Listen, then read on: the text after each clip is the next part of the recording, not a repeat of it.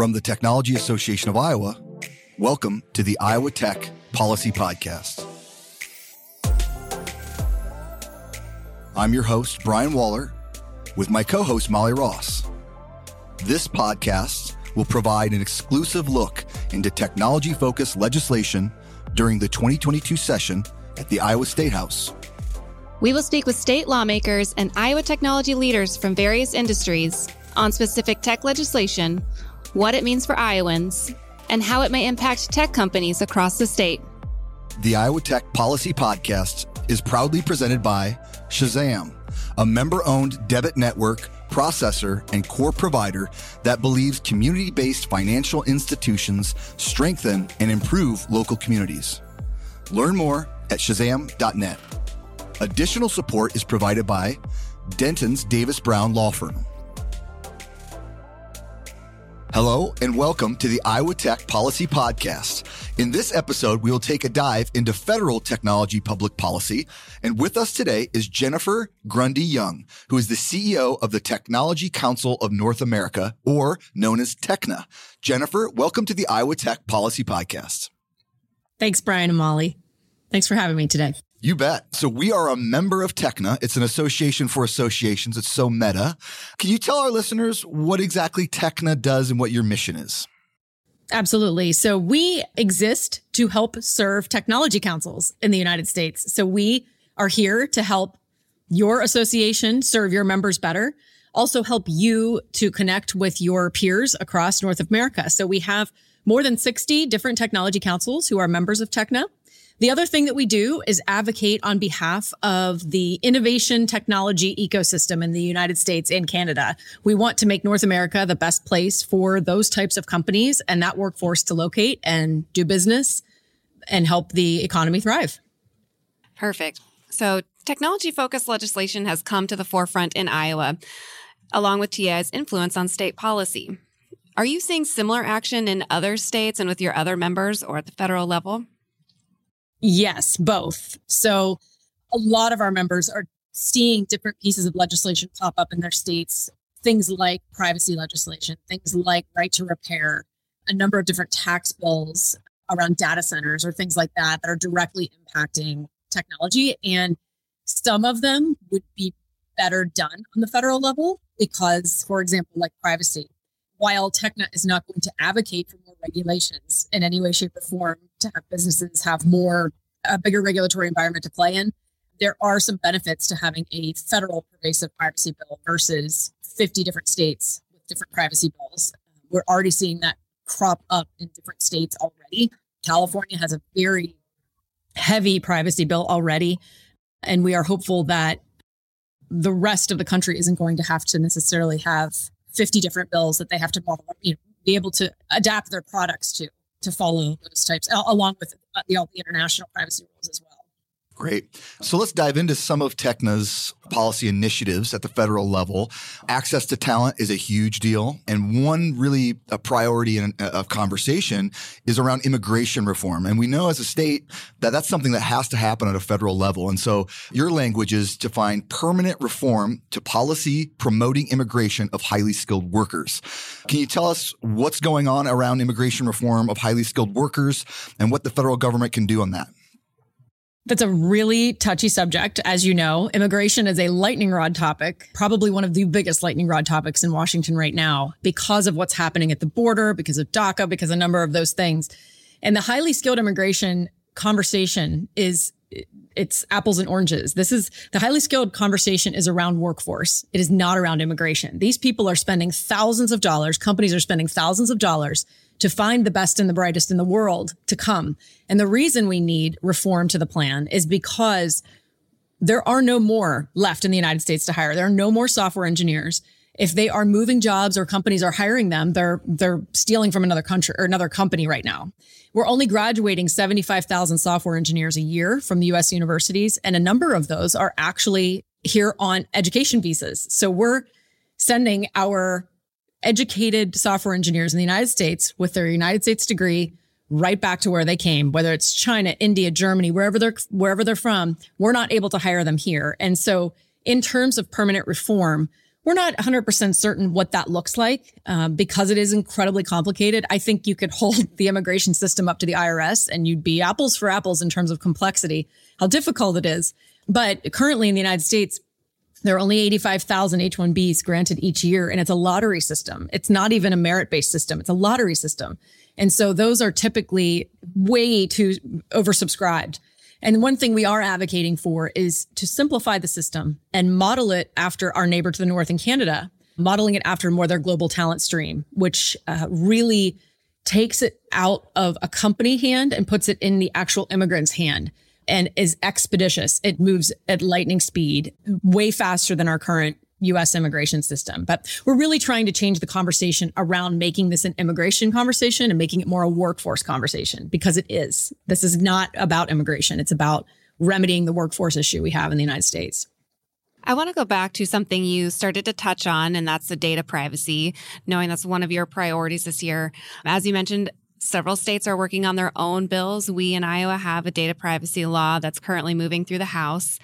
And many of our members have expressed, of course, a desire for federal uniformity for the reasons you mentioned. Can you talk at all about what you're hearing at the federal level and, what may be holding that up or where that may come down? There is an appetite on the federal level for privacy legislation right now, which is great. We, at TechNet and a number of our peer associations like TechNet, I'm not going to be able to name them all right now, but a number of different technology organizations are hoping for a bill that does not include private right of action. But other than that, we are really hoping for a pervasive federal bill. And I think we may see something in Q2 move. If I understand it correctly, Senate Democrats are looking to move a large tech package. Whether they actually do that or not remains to be seen, because there's a number of other issues on the table right now. They're just trying to get the government funded. They have to get that done before Friday. And we're not sure if that's going to happen before then. But And really after Q2 this year, we're going to be moving into campaign season because it's the midterms. And so that remains to be seen what they'll take action on. But there is definitely conversation around privacy and looking to get a pervasive privacy bill done in one way, shape, or form. Dentons Davis Brown is a law firm committed to helping clients grow, protect, operate, and finance their organizations. With offices in more than 200 locations across 80 countries, Dentons supports clients locally, nationally, and globally. More at dentons.com/DDB. Well, one thing that we're hearing at the Iowa State House after the January 6th event of 21 now? Okay. So we're hearing an anti-big tech sentiment at the state level. We're hearing it on the news of the anti-big tech sentiment at the federal level. What are you hearing around that? And how is TechNet combating that message that's really against our industry? It's funny. I've been equating big tech a lot to the pharmaceutical industry, where everybody's really glad that we have it. They're very, very thankful that you have access to social media, that you have access to all the Microsoft products, the Apple products. But when there's an enemy to be had, they point the finger at that. So we're really happy to have a COVID-19 vaccine, but they're really ticked off at the large pharmaceutical industry. So the sentiment is probably the same as it is on the federal level as it is in Iowa. I think a lot of people are really quick to point fingers at big tech. There is definitely, and to define big tech, the federal government or the federal policymakers have defined it as kind of the big five, where they are, I believe, if I'm saying this correct, $6 billion in revenue or above. So we're looking at Microsoft, Apple, Facebook, Google, and Amazon. Those are typically the big five. They are definitely moving or very interested in moving a package of antitrust bills that would seek to drastically limit their merger and acquisition capabilities, seek to limit their size, generally speaking, also look to drastically regulate their platforms and how they are interacting with their customers.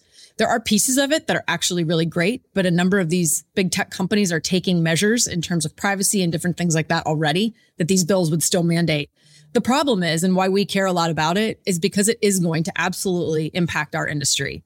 One of the bills within the antitrust package is called, I'm going to forget the name of it, the American Competitiveness Act or Platform Opportunity Act in the House. And it would drastically impact merger and acquisition activity, which, as you know, I'm sure it's the same with your members as a number of other Techna members, that, our members depend on successful, investment exit plans, business plans. And for that world to shrink, or for that world to change drastically, would drastically change the innovation ecosystem in the United States. Investment's going to go away. It's going to move to other countries. When I say investment, I'm talking, angel investment, venture investment. They're not going to invest in companies that can't exit or make money from a large, acquisition. And so that entire business plan may be off the table, or change drastically if some of the pieces of these bills go through. But I think I can speak for a lot of, at least the federal legislators. They're really mad at the message that big tech can control. And instead of dealing with things like Section 230 reform, they're going after the sizes of the companies. I say this because a lot of them have slipped and actually said that in meetings where they'll say, well, they just control too much of the message. I said, well, that's a different thing than controlling the size of their company. And while that issue alone is a really complicated one, I wouldn't even know where to begin to solve that problem or change Section 230. It is more the argument, I think, than controlling their size. So we'll see what happens with that. I know that whole package would be part of the big tech package that the Senate Democrats are looking to pass that has privacy in it, but it would take a heavy lift. They're looking to put a lot of bills into that, and I don't know how ready they are to move. Help me understand down party lines of who is against big tech, because it feels like I can hear Senator Warren talk about anti-big tech, but then I can hear Senator Cruz on the Republican side talk about anti-big tech. Are they all coalescing and around the same message, or how do Republicans and Democrats differ in their messaging around anti-big tech? It's amazing that this might be the only unifying thing that's actually unifying with right now in Washington. It is without a doubt one of the only bipartisan issues that exists right now. And one of the best committee hearings, at least for the beginning, was a committee hearing around one of the Senator Klobuchar, I think it was Grassley, bill on antitrust at the beginning of January, where there was some very true, honest discourse and conversation that happened around that bill, which was the first time I've seen a committee hearing not just be really horribly partisan, not the issue we were hoping for to have that kind of great conversation, but it is absolutely a bipartisan issue right now, which is not great for big tech. So you clearly got a big job, Jennifer, and a lot of work to do covering all of North America. Is there one thing you would like Iowa's federal delegation to know about the technology industry across the United States? Definitely. Two things. First, that the technology industry doesn't live on the coasts. It is not a Silicon Valley. It is not a Washington State. It is not Boston. It truly is all over the world, in your small communities, the backyards of, it's everywhere. And it has been for a long time. And Techna is actually commissioning a report, a study that we will debut at our fly-in in May around where all the migrant tech workers have gone since the pandemic. And our thesis is we think that a lot of legislators are going to find out that they have a lot more software engineers and a lot more tech workers in their states and in their districts than they ever knew that they did, because the geography of technology has changed during the pandemic, where people are not going into an office, they're being hired in remote positions, and those people could be all over the country. And I think a lot of people would probably want to go to Iowa because it is a wonderful state. And I think a lot of people would like the calmness of it, the sereneness of it, that is not noisy and loud like a lot of the large cities are. The other thing is that in talking about technology, a lot of times what we're talking about now is the technology workforce. It isn't necessarily tech companies. All companies have software engineers at them, web designers at them, cybersecurity professionals at them. And so your large financial institutions are tech companies, your grocery chains are tech companies, your Home Depots are tech companies, along with the Amazons, the Facebooks, the Microsofts. And so they really need to understand that when they're talking about the tech world, they're really talking about the tech workforce. And that's everybody. There are tons of them out there now, and more so than they probably realize in their states and in their districts. Well, thank you for that, Jennifer. And thank you for your leadership across, North America and speaking for the technology industry. I think we speak the same language. We like to say every Iowa company is a technology company. I think that speaks for every company across the states. So thank you for your leadership, and thank you for joining us today on the Iowa Tech Policy Podcast. Thank you. That wraps up this episode of the Iowa Tech Policy Podcast. Thank you to Shazam and Denton's Davis Brown Law Firm for supporting this initiative. At TAI, we believe every Iowa company is a technology company. Join us at technologyiowa.org to build and unite Iowa's technology community.